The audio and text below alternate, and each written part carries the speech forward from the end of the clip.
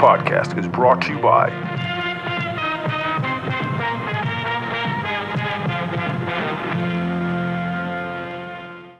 Another day is here, and you're ready for it. What to wear? Check. Breakfast, lunch, and dinner? Check. Planning for what's next and how to save for it? That's where Bank of America can help. For your financial to-dos, Bank of America has experts ready to help get you closer to your goals. Get started at one of our local financial centers or 24/7 in our mobile banking app. Find a location near you at bankofamerica.com/talktous. What would you like the power to do? Mobile banking requires downloading the app and is only available for select devices. Message and data rates may apply. Bank of America N.A., member FDIC.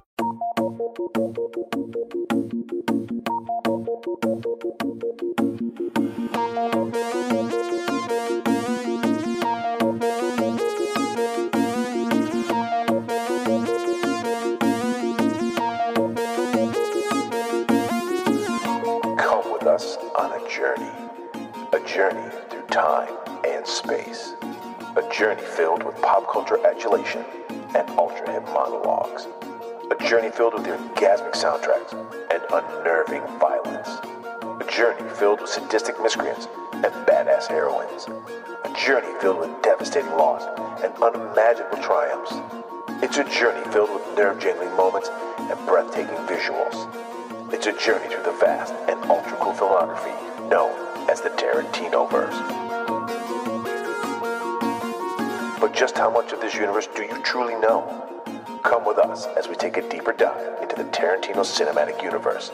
So steel your mind and bolster your nerves, because your journey begins now.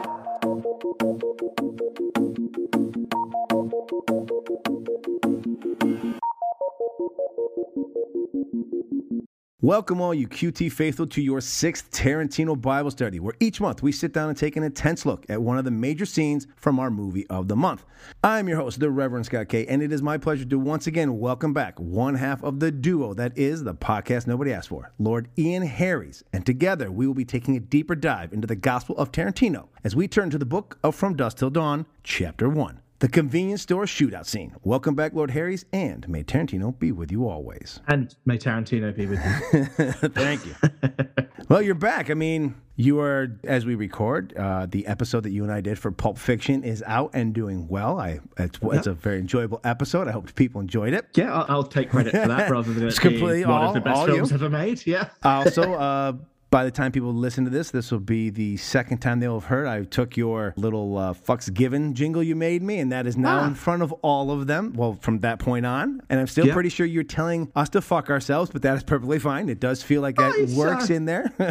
It's just, I just like hearing the fucks from Pulp Fiction, really. But it was, when I was listening to the Pulp Fiction episode when it came out, I was, for a brief moment, I thought it was like, why is our jingle? And then it was like, oh, wait, hang on. This is actually on the recording. Yes. I'm honored to have the stupid little jingles I come up with, like, spread out from our podcast. It inspired me. I don't know if you heard the birthday episode, to make my own birthday song for Quentin Tarantino. It was beautiful.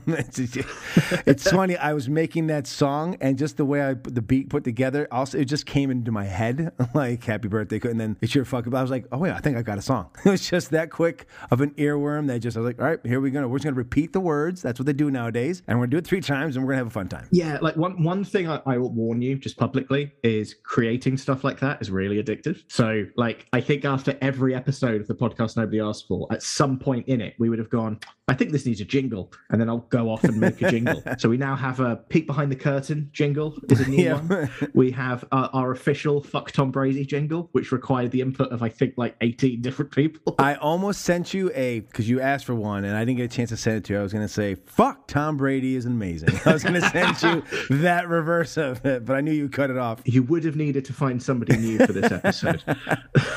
You don't know that I'm not necessarily a Tom Brady lover, all right? So I hated him for 20 years. And then he joined my team out of the fucking blue, which felt like someone was playing Madden and was just fucking pranking me. Because it was 2020. Like, it was literally a week after the outbreak happened and we shut everything down here in America. I see come across my phone that Tom Brady has decided to join the Tampa Bay Buccaneers. And I was like, get the fuck out of here. Because I didn't know how I felt about it. My son said, well, how do you feel about it? He goes, what if and this is like before the year started. He goes, what if they, he leads you to the Super Bowl and you win it. And I was of two minds. I was like, well, I'd love us to win another Super Bowl final. It's been 18 years. And then I was also, but that would mean he would have his 7th. Now I'm all in. I'm like, he needs his 8th, and we're gonna do it again this year. Like, it's ridiculous how quickly I went from like, fuck Tom Brady to like, fuck, Tom Brady is amazing.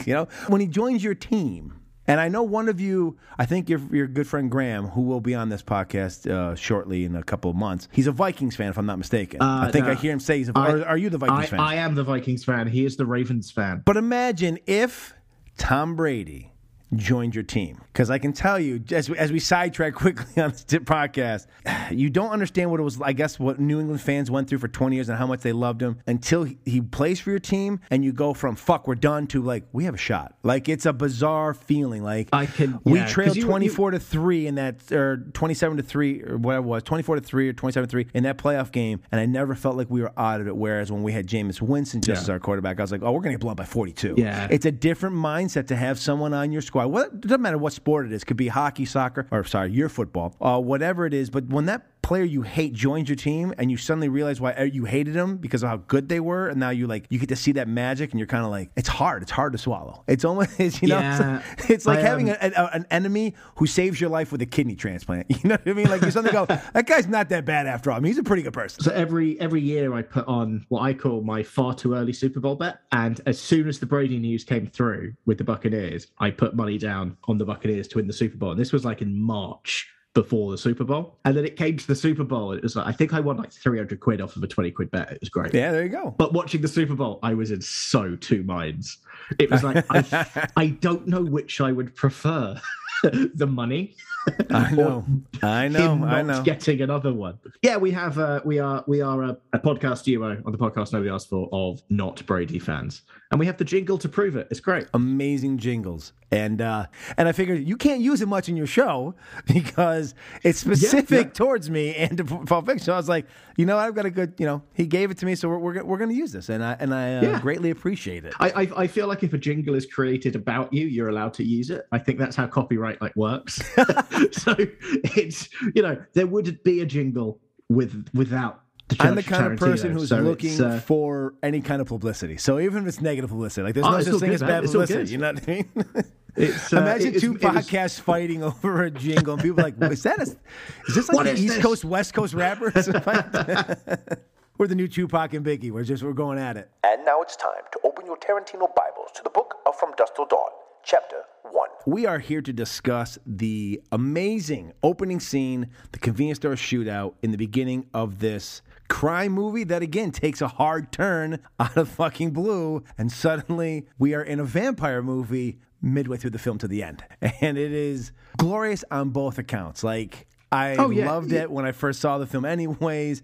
You're sitting there and you've seen 5 or 4 of Tarantino's films, depending on how you look at them. And most of them are crime. You're like, all right, here we go. It's a crime movie. It's the 90s. In fact, Quentin Tarantino wrote the script as a way to showcase the talents of a special effects company called K&B. In return, K&B agreed to provide the special effects for the ear scene in Reservoir Dogs free of charge. We got George Clooney, who at the time was known more as an ER doctor on the show ER. Yes, yeah. From Dusk Till Dawn was George Clooney's breakout role. It was the catalyst for him to make the jump from TV actor to film star. He's fantastic in it, and you're sitting there, and then all of a sudden, bam, halfway through the movie, we get a sexy dance, someone sucks on some toes. Next thing you know, it's vampires, and you're kind of like, what just happened there? It was a very surprising. Did I fall asleep? I know, but it works. That's the thing is and through the mind of Tarantino and with the help of Robert Rodriguez, it just fucking worked. Quentin Tarantino was originally set to direct the movie, but decided not to so that he could focus more on the screenplay and his role as Richard Gecko. So he gave the script to makeup effects technician Robert Kurtzman to direct. When he couldn't commit, Tarantino showed the script to his best friend Robert Rodriguez, who eagerly signed on. But the great setup is the opening of this film, where we get to meet the great Earl McGraw, played by the amazing and now late Michael Parks. And Earl McGraw is one of my... He passed a couple years ago. I forgot he passed. Yeah. Yes. It's very disappointing. But luckily his son, who a lot of people forget, James Park, who's son number 1 in the other movies that Earl McGraw makes an appearance in, but he's also been O.B., the stagecoach driver in The Hateful Eight. He was also one of the plantation workers, enforcers in Django Unchained. So, I mean, he's made in a couple of Tarantino's movies, so which is great. I mean, I like him. He's a great actor. He's great as OB. But Earl fucking McGraw, what a character we get. And this is interesting enough, as I said in the main podcast, this is our introduction, and it's also his death. So it's like, because then we see him again in Kill Bill, and we see him again in Death Proof, and you're just kind of like, I thought he was. So it's a very cool when we got to see him again. But when the movie starts, Earl's driving up. So I have a question for you, because I'd never thought about it until recently, now getting ready for these episodes. How the fuck does he miss their car on the other side of the road when he pulls in to the gas station to start this movie and this scene? It is sitting, I mean, and it's not like inconspicuous, because they are driving a 1968 Mercury Cougar XR7 in Texas on a dirt road. So it's a very, it's not like they're driving a Honda Civic and it could blend into traffic or people wouldn't notice it. It's a very specific car. It might as well have been Stuntman Mike's fucking car. You know what I mean? It might as well have been the Death Proof car. It's that recognizable. And yet he pulls in and it's fucking sitting there. He doesn't see it. How is that possible for Mr. Earl McGraw, our great Texas Ranger, to miss? So I wasn't, when you asked that, I was about to say I'm not sure, but I think I know what the answer is. He needed a piss. Okay, yes, he did, and some Jack Daniels. Like the amount of stuff that I will completely ignore and not realize when I desperately need the toilet is, like missing the car of wanted fugitives outside the gas station I'm at. But I'm going to say the answer is he needed a piss. So he was just focused on getting to his morning tradition, because they said it's like a tradition. He goes in, I think it's afternoon by this time, and then he uses the toilet. Because I think he, again, over here in America, some of the shifts of the 24-hour shift cycles is 7 to 3, 3 to 11, 11 to 7, and that is also the title of a Kenny Chesney country song. You shouldn't be surprised, but that is the title. Because we know when they had that conversation, I think he was coming off his shift, so he's late afternoon. So yeah, and then we've had the whole big shootout that they discuss. But it is interesting because rewatching it for this today, I noticed there are two other things that he misses that are, one is just funny, and the second time is you're like, that should have been a signal for him. But when he walks into the store, and I noticed this just recently, there are 2 blow-up sex dolls right inside the door. I don't know what kind of convenience store we're in Texas, but they seem to be just selling nothing but popcorn, it seems like, and we'll get into that too. It's like there's popcorn, some chips, some magazines, and blow-up sex dolls, which is weird because normally that's sold in like a sex shop, at least here in America, but to have it in a Texas, a liquor store, a convenience store, is so weird. I just wonder if that was just like a funny thing that Robert Rodriguez and Tarantino wanted to put in. But watch it again. When he walks through the door, there are 2 blow-up sex dolls to his right, kind of near where Tarantino and the one girl are over by the magazines. Yeah, I did not notice that. I watched it a couple of times today just to kind of, make sure I was fully reacquainted with it, and I missed the sex dolls. Yeah, I mean, maybe that's why he missed the car outside. Just like walking up through the window, it's like, are those blow-up sex dolls? It could be. We're talking, those are the old school ones. The ones you just blow up and they've got the weird mouth. It looks like a really bad plastic balloon anyway. Not the creepy ones that are now like the source of documentaries where people take them out to restaurants and shit like that. Yeah, no. Yeah. the ones you get on like a stag do or something like that. It's, the ones that get tied to people. Yes, where some unfortunate person has to actually blow them up with their mouth like an old-fashioned beach ball. Yes, and it's made of the old beach ball stuff too. So I don't know who's having relations with this doll and why, because it doesn't seem like there's anything exciting about it. But yes, next time you get a chance to watch it, there are 2 as he walks in the door, right to the right, like right inside the door. What the fuck is happening? Why is this even here? Now, for those of you who don't know, this actually was one of the last scenes shot in the film, which was surprising to me. I actually thought it was one of the first ones that you would know. And one of the reasons, listen to the commentary, is they spent about 5 weeks shooting. So the first things they shot was the hotel, which is after this scene. And then they were 5 weeks in the bar. And then this is the last thing. And one of the reasons Rodriguez liked it this way was he felt that it gave both Richie and Seth, both George Clooney and Tarantino's characters, had now been the Gecko brothers for 6 weeks. You know, they had more of a camaraderie and all the stuff they'd gone through, you know, because you can kind of hide some of the chemistry when you're doing a lot of action stuff. So they'd already built this chemistry, so when we get to this major scene where we get to learn how fucking useless and dangerous Richie really is, and then we get, you know, Seth to become the badass. It really feels unique and genuine because these two have now been playing brothers for 5 weeks, and even though this is the opening, it's not shot till the end. Well, that makes a lot, because one of the kind of my main takeaways from watching just the scene out of context, because I've seen From Dusk Till Dawn so many times. I was going to say one of my favorite vampire movies, then I'm on a podcast talking about one of the scenes that doesn't have vampires in. But it's in a 9-minute, I think it's a 9-minute scene. Yeah, it's about 9 minutes. You learn absolutely everything you need to know about the Gecko brothers. You know that they're on the run. You know that Richie is a loose cannon psychopath.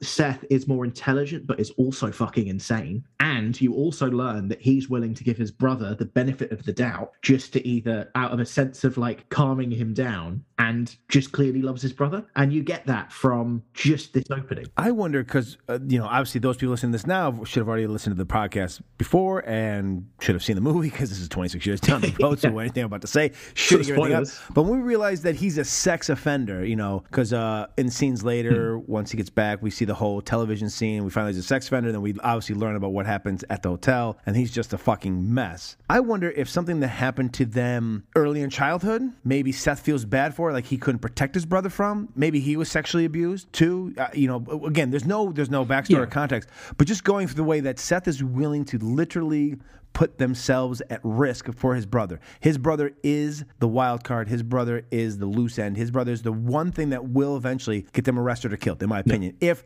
things in the events don't go the way they end up doing. I wonder sometimes if the reason that Seth is that way is because something that we never know about, but it's just their backstory. You know, he feels like he's got to protect his brother, even though he knows he shouldn't. Even though, like, if he was like just clear of mind, he'd be like, Richie's the problem. I've got to get rid of Richie or get loose of Richie because otherwise he's going to get us hemmed up. We're going to get caught. Yeah, that or something like he knows his brother is fucked up and he's trying to not protect the world from his brother, but realizing that if his brother's out in the world, shit's going to go down. So he has to keep hold of him and make sure he's okay. And, you know, maybe even like a degree of, you know, he'll be fine. I can fix him as long as, you know, I'm his brother. I can hang around him kind of thing. But or a lot of the relationship stuff you just gather from just this scene. So it makes a lot of sense now that you said it, that they would film it at the end where they can kind of learn all of that stuff as they're kind of going along. Yeah, because now they're going to bring in, now George Clooney will have, even though like he would have had references early on, but now that he's gotten to work, he knows what Richie does later on. So now he can kind of put that in his mind as if Richie's done this before. So he's got that kind of context of what Richie's capable of doing. Yeah. And knows it, you know, and kind of shields him from it when probably he wouldn't let anyone else get away with this kind of shit. Yeah, no, exactly. And he doesn't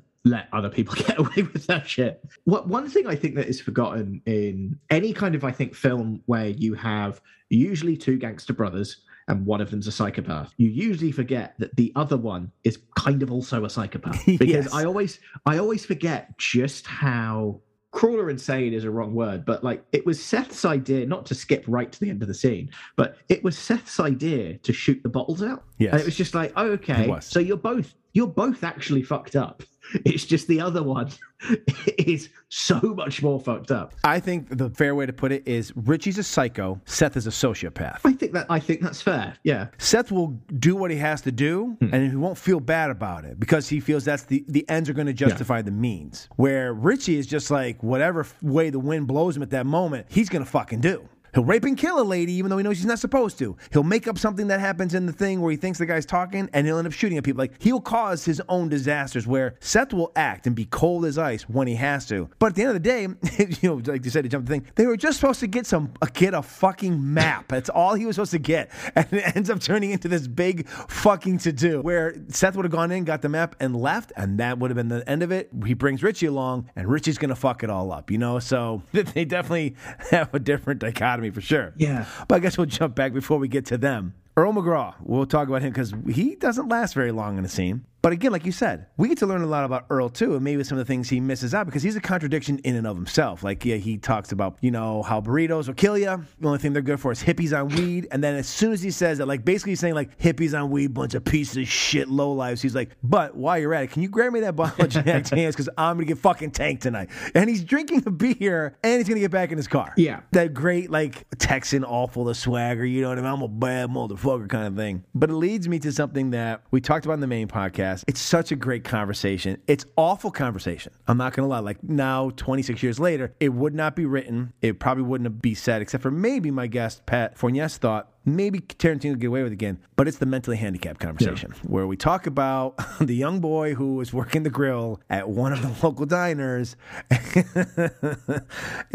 It's a horrible, horrible conversation. I rewatched it again today, and I was like, when Tarantino wrote this, so I do some writing. Again, I'm not Tarantino, but one of the things that's a pet peeve of mine writing is when putting the same word almost in the same sentence or paragraph. So instead of saying, road, you want to say like something else, like a path, or, street. Like you don't want to say road and road again, right?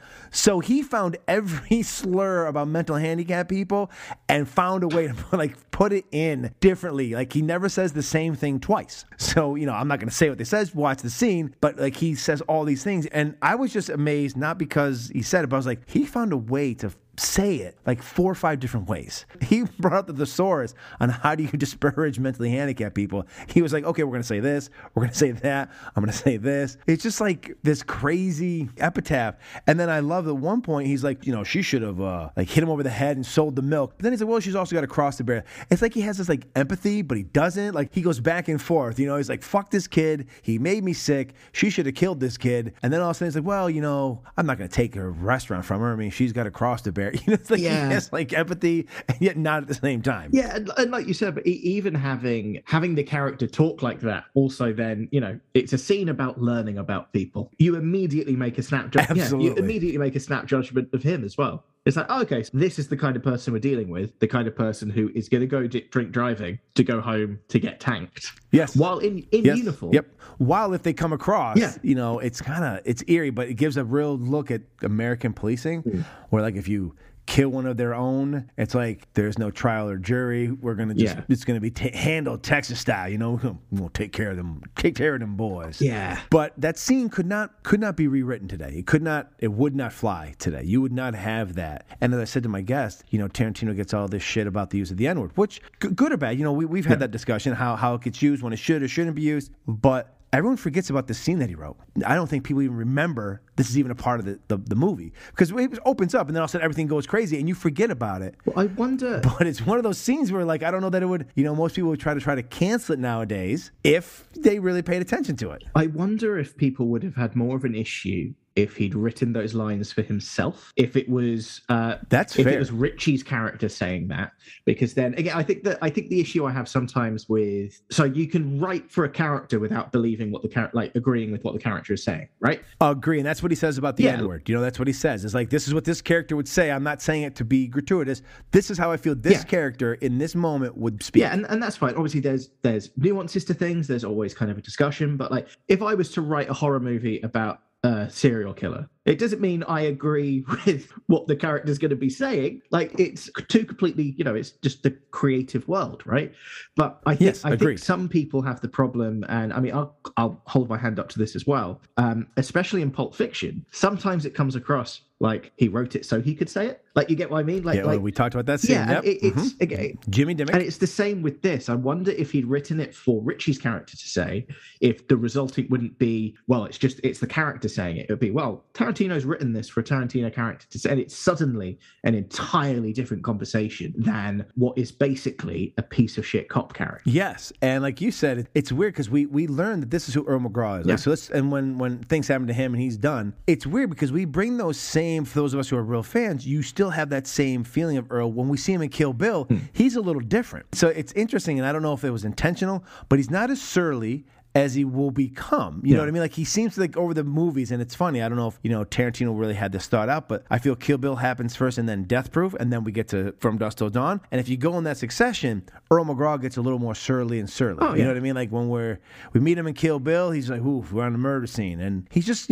by the book, kind of talking about it. And then when we get to his great moment in Death Proof, where he's talking about how he's doing it to shoot his goo, like, he's starting to get a little more surly. And then when we get to this moment, he's fucking super surly. So it is an interesting progression for the character, even though we get the end first, and then we move on years down the road. We get to see him, in 2 more films of Tarantino. Yeah, he's clearly seen some shit, and it has jaded him. But whether you could write that now, who knows? But it does tell you, like we said, it does tell you everything you need to know about Earl, or as Earl McGraw is there. Yes, exactly. Well, it leads me to the point that I said there was 3 things he kind of missed out on. And I didn't realize it until probably about a couple hours before we did this, when I rewatched it one more time. And I was listening to the commentary, and I was watching it, and instead of listening to them talk, I was kind of listening to what Robert Rodriguez was saying, and I was watching the screen. And I thought I saw it the time before, but I like I said, it just something gets past you. But while Pete Bottoms, played by the great John Hawkes, who was a very young actor at the time, before he would go on to be an Academy-nominated actor. Young actor to the point that I forgot it was him. Before Robert Rodriguez settled on John Hawkes to play Pete Bottoms, Tarantino regulars Tim Roth and Steve Buscemi were both approached to play the role, but neither could fit it into their schedules. He's sitting there behind the counter, obviously, doing his best to pretend everything's good. He's flipping through a wedding magazine. He's looking at women's bridal dresses.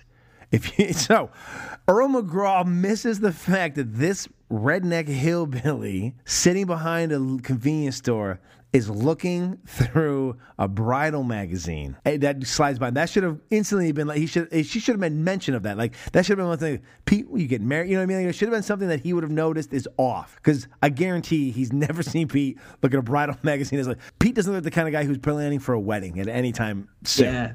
So it's one of those things. Like, again, it's that subtle things that you don't notice when you're watching. So you watch it over and over again. You kind of get to that chance where you start to get the detective's eye. You start looking for things. I noticed that. And I was like, oh my God, like, it's such a subtle move. It's not unintentional. I do believe it's there intentionally to give off the impression that there is stress, that there is something going on, that a man that we see, we would never imagine would be looking at a bridal dress.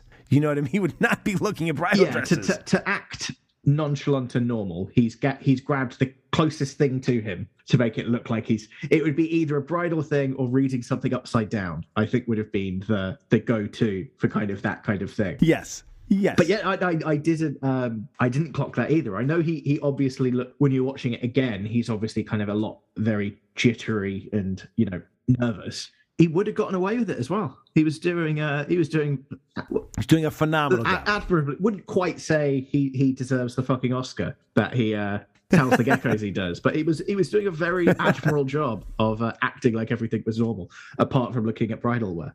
I mean, I'm planning a literal wedding, and I'm not looking at bridal wear. Well, you never know. You never know when you might find yourself not my job, man. in a moment. I'm beer and suits, beer suits and bands. Beer and suits. That's what we're on. Speaking of the geckos, when they finally do reveal the geckos, and we get George Clooney as Seth. Actually, actor Joseph Pilato, known for his roles in Dawn of the Dead, Day of the Dead, and as the Dean Martin impersonator in Pulp Fiction, was originally supposed to play Seth Gecko.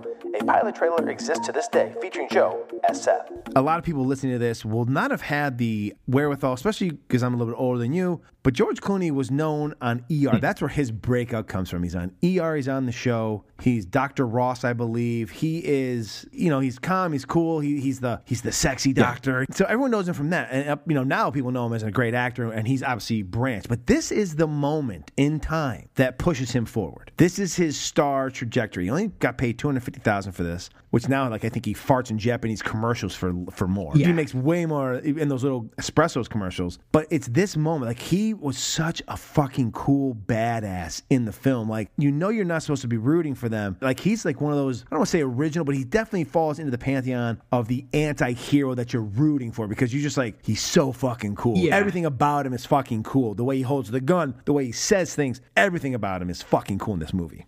Before George Clooney was cast, numerous actors were considered for the role of Seth Gecko, including Antonio Banderas, Steve Buscemi, Michael Madsen, Tim Roth, John Travolta, Christopher Walken, Jeff Goldblum, James Woods, and Robert De Niro, all passed because of scheduling conflicts. The only outright decline was Travolta, who said he had no interest in doing a vampire movie and instead chose to do Pulp Fiction. Yeah, I mean, and anyone who can pull off those tattoos as well. Like, you know, it's someone has got to be a very high level of badass to pull off those fucking tribal tattoos. In fact, it was George Clooney's idea for Seth to have a tattoo, having just seen the 1994 crime drama Once Were Warriors. Did he start the craze for those? Because those were everywhere for a while. You know, he might have. I mean, he might have because there's a lot of faded he got it from a different movie. Now. Yeah. Yes. And again, it worked because you only see it coming out of the neck for the entire movie until the end when he finally takes off the suit coat, and then you see the full thing. I mean, know that you're only going to see this on the side of your neck for for the most of the film, and then all of a sudden you're going to see this full arm tattoo. It's a really cool little nod. And I don't know if you remember in the Ocean's 11 movie,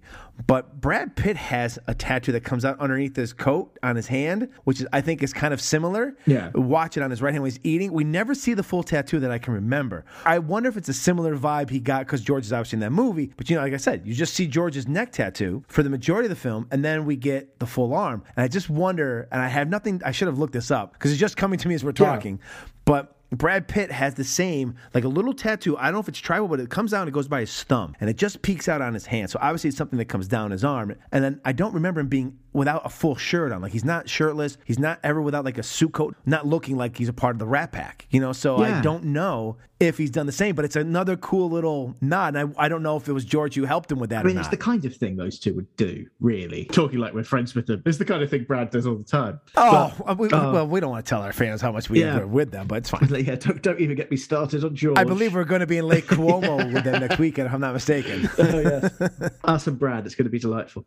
But it's Seth is for all like I said, I know he's a sociopath and he's does some very fucked up things in this scene, but he is so cool. Like proper, which again is kind of the whole feel of the film, like proper B-movie action hero. Like cool, which I think is a very specific kind of character. But almost like it's like a B movie, but almost like A-list. Like he's so cool. Like he's not doing. There's no fucking bullshit catchy phrases. You know what I mean? Like stick around. You know what I mean? I'll be back. That kind of shit. He's just like fucking cool in the essence of like Charlie Bronson kind of cool. You know what I mean? Like you're like, God damn, that dude is like just cool. Even early Eastwood when he was in his westerns, like that kind of cool. Like the movie could be shit, but the whole time you're like, that's the coolest motherfucker in the room. Like you're just like, God, it's confidence and intelligence that you can back up, which is, I think, that what kind of makes it work is that he is very, and again, this is all stuff you learn in this 9-minute scene. You learn that he's clearly very, very clever.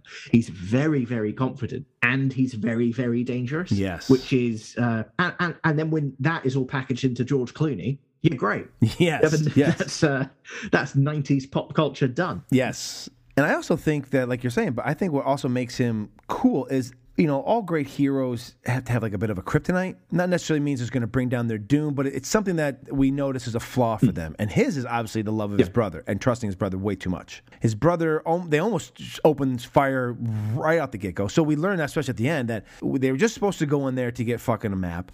That Richie's the reason they take the two girls hostage, and then all of a sudden the cop shows up. Richie's the reason they end up shooting. He just shoots the fucking cop. Richie's the reason the whole thing goes down. If you're Seth, at what point do you finally go, Richie's a liability, and you either, I don't say kill him, or you either kill him or cut him off? Like at what point? Actually, let's be honest, you have to kill him, because we notice later when they start arguing in the thing, like Richie's not a guy to back down sometimes. So if he thinks his brother's wrong, sometimes he suddenly gets a wild hair up his ass and he decides to challenge him on it. And a lot of times he doesn't, but a lot of times he does. Yeah. At what point? Like, again, we know the length of the movie. We know what happens. Because for me, there was a moment there where, for me, it would have been when he killed the girl at the motel. I would have killed him right then and there. Like, because that, I might be able to survive the shootout in this scene. But that's the moment where it's like, okay, we get to Mexico. This isn't America. Mexico, there's some hombres down there. They're not going to put up with this shit. This is going to get us both killed. That's the thing. So assuming we're just sticking to the length of the film, because the real answer is probably I would have ditched him a while ago.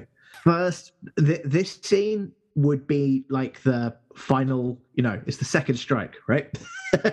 It's, okay, all right, we managed to get out but we have a lot of dangerous shit we're doing. Yeah, so for me, it would be the hotel as well.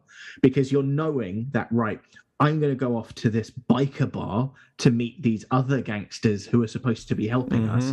If he pulls something like this there, we're dead. And then we hear that like the El Rey is supposed to be like the word, in the mythology of it, and it's used in more of Rodriguez's films. But El Rey is supposed to be like this place, and it comes from a story, The Getaway, where bank robbers hide out down there. But you're living in the seedy element. Richie's the whole thing's gonna go fucking. Well, it's also you can't. You kind of if you're dealing with somebody like this, and I you kind of have to be a bit shuttered with how you're viewing it, right? Like so we learn he is basically a sexual predator. He's been done for all of that stuff. Yeah, I think they show it on that. Yeah, they show his he's a sex offender. What he does in the hotel shines a massive spotlight on that. So you can't, assuming you have to hide from that norm, you have to pretend that's not a thing to convince yourself your brother's salvageable as a human being. Having that in front of you is just like, well, you're not, are you? You're clearly a piece of shit who's going to get yourself or me killed. So I'm off to El Rey with all this money. Yeah, good. My guest Pat, he made a good point. It's his brother. He loves him. You don't. And this is obviously what Seth does, because he's not like you and I. So Pat's probably a better human being. I'm just hoping we both have just realized Pat is a better Pat. I know you're listening to this. You're a better human being than both myself and Ian. We would have killed Richie early on, like right away, and you would have. You're a good guy. You wouldn't have backed down on your brother. So I give you credit there. But I come back from that, especially after the day that just happened, and that's a step too far for me. Yeah. But because Richie's the reason we have this shootout. And I thought it was great. Rewatching, I was like, wait a minute. Ian and I just had this conversation on Pulp Fiction, talking about, is it divine intervention or really bad shooting? And once again, we get a chance to see it may very well be very bad shooting, because both Pete and Seth, they can't hit each other for shit. They're just firing away at each other, moving, and no one gets hit with bullets at all. Not even diving or running, just like kind of striding sideways with the gun out. And as soon as I saw that, I said, one of them would be dead. Like one of them immediately would have gone already. Well, again, it could go with what we're saying, though. You know what I mean? It's like they're both running, they're both shooting. It's not, it's not like they're standing there taking aim, and it's just they're wildly firing. And you can pull bullets. I was like, ding! I was like, oh my god, this is the perfect guest to have on, because we just had this conversation, basically both recording wise by the time people listen to this, about a month and a half ago, and it's like, nope, this is exactly the way we think. I think it was not divine intervention. It's just really shitty shooting from people who are really scared and we're not paying attention. But I feel bad for Pete Bottoms. I'm not gonna lie, poor Pete. He did such a great job, and fucking Richie gets him killed. And I mean, he shoots him through the hand, which is pretty fucking cool. Oh yeah, like I think he shoots him in the hand after getting shot as well, which is he gets his second wind, because I can't remember if it's Seth or Richie who just very nonchalantly shoots him behind the counter. Richie shoots everybody. So as the scene goes, he comes back out of the bathroom. We've just had Seth has just, basically told, Pete that he thinks that he's in cahoots with the cop. It's no, he comes here every day, takes a piss. I'm doing the greatest thing I can. And then Richie leans in, and we don't hear anything from him. He just whispers at first. Great character choice. Because now we know that something's going on with Richie. And when he does that, did you signal the cop? And so they have this whole big back and forth. So right off the bat, we know that Richie's full of shit. Like you said, we get a lot of information right off the bat. Seth knows Richie's full of shit as well. I think he does too. For me, my interpretation of how he's asking it is it's basically pantomime, right? It's just a play for Richie to see that he's asking him. It's like, did you?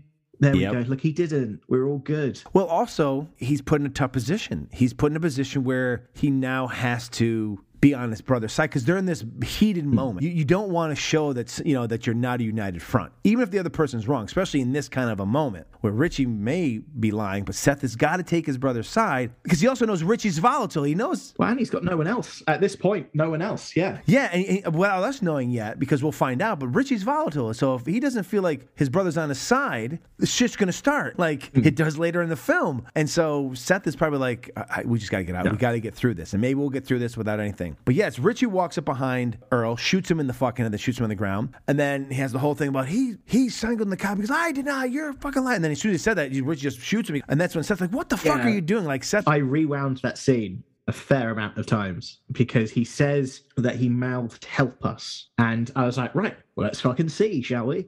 And just kept rewinding to it. And to be fair, the shot is on Earl the whole time, so we don't know great exactly choice. When he would have said it. You can't actually see if he does.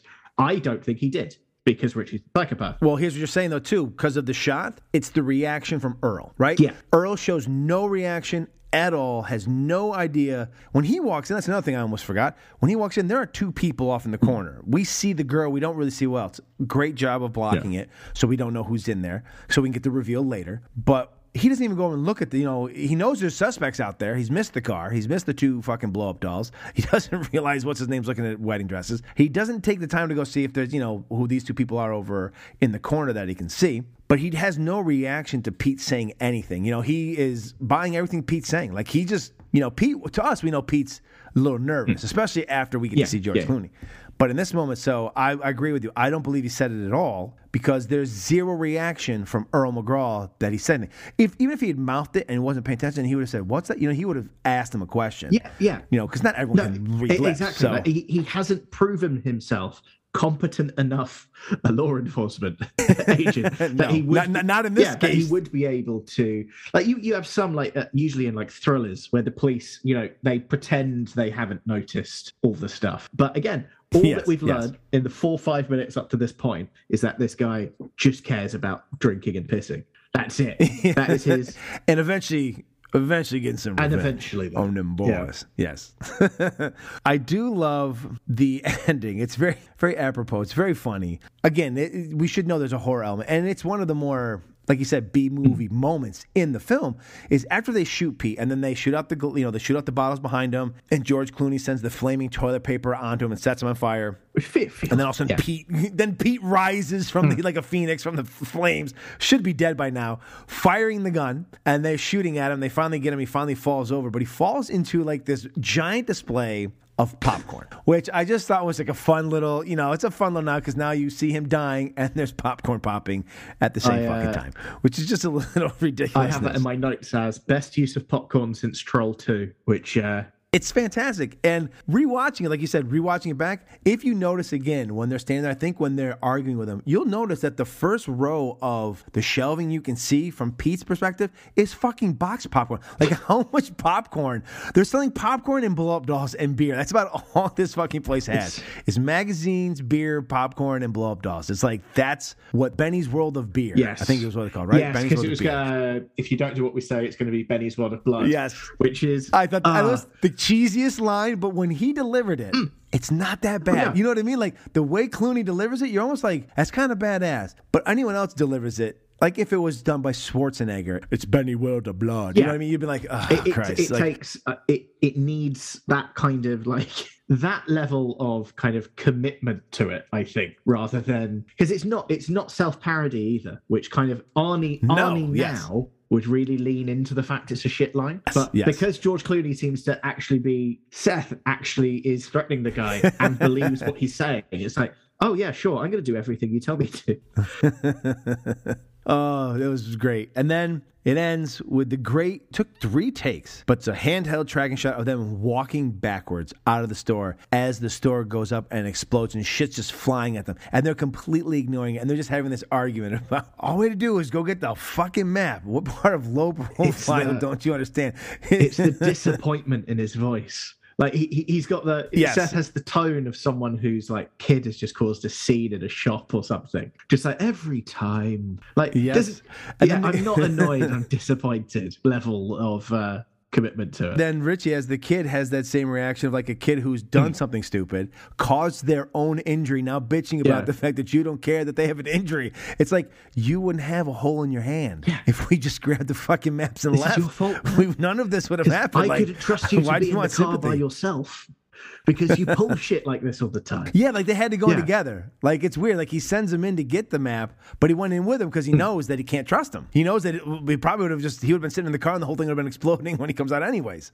It's a great fucking opening scene, and it sets us up for the turn that we're not seeing coming down the road. Yeah.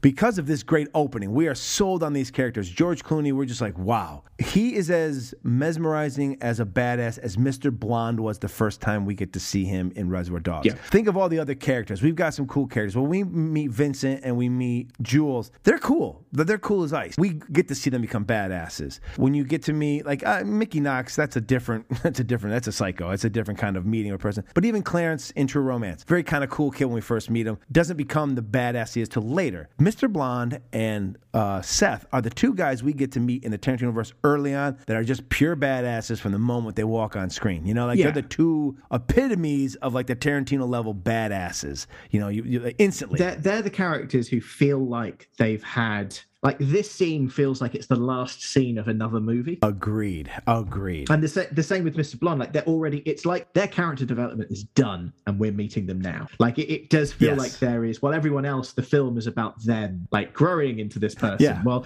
this could be, I mean, and it would work. Just like a straight up, you see him, you know, the geckos running riot through Texas, and then ends with this scene. Like, it wouldn't be out of, I mean, it even ends on a freeze frame and credits, really. Yes.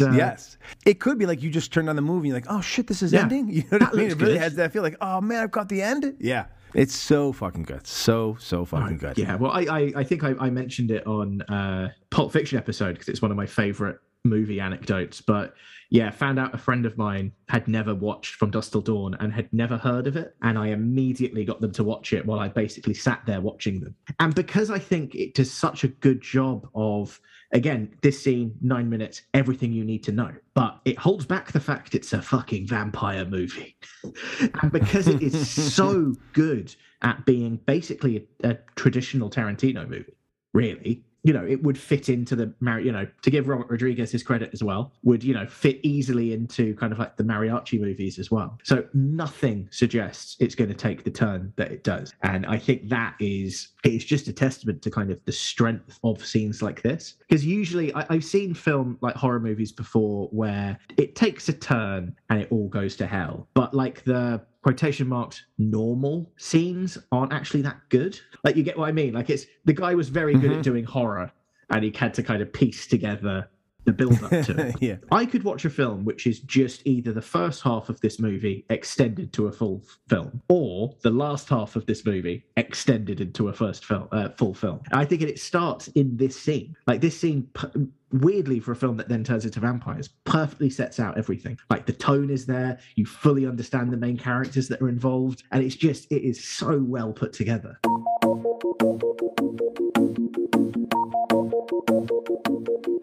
And that will do it for this month's Bible study. I would once again like to thank my special guest, Ian Harries of the podcast Nobody Asked For joining me this month. As always, I had a blast shooting the shit with him about his love for Tom Brady and this action-packed scene in From Dusk Till Dawn. So be sure to join me again in 2 weeks as Ryan Rebalkin, host of the Rocky Series podcast, the worst of the best podcast, and It's a Long Road, the Rambo Series podcast, will join me to discuss Tarantino's Elmore Leonard adapted crime drama, Jackie Brown.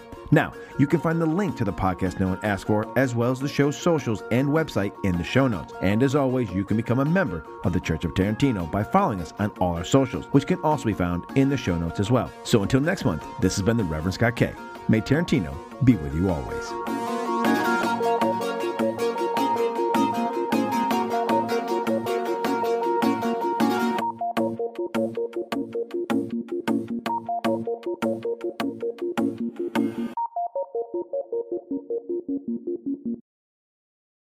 This has been a Man with an Exceptional Beard production.